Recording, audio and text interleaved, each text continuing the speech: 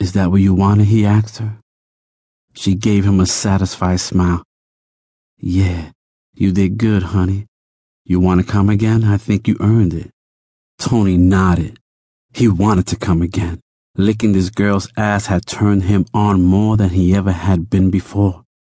"Always remember," she told him, "if you do a good job licking a girl, she will always treat you right." Tony nodded again, understanding. Victoria grabbed his cock and pulled him up to her. "Put your cock between my tits," she told him, and he got up over her, straddling her with his cock right where she wanted it, watching her large breasts intently. Tony felt her hands wrapped firmly around him.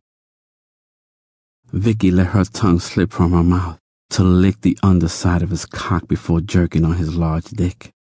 Her hand slid over it easily now that it was a little wet from her spit. "You did a good job. And now I'm going to milk the cum from you," she said. Tony watched as she tugged his cock, her round breasts jumping as they shook from her action.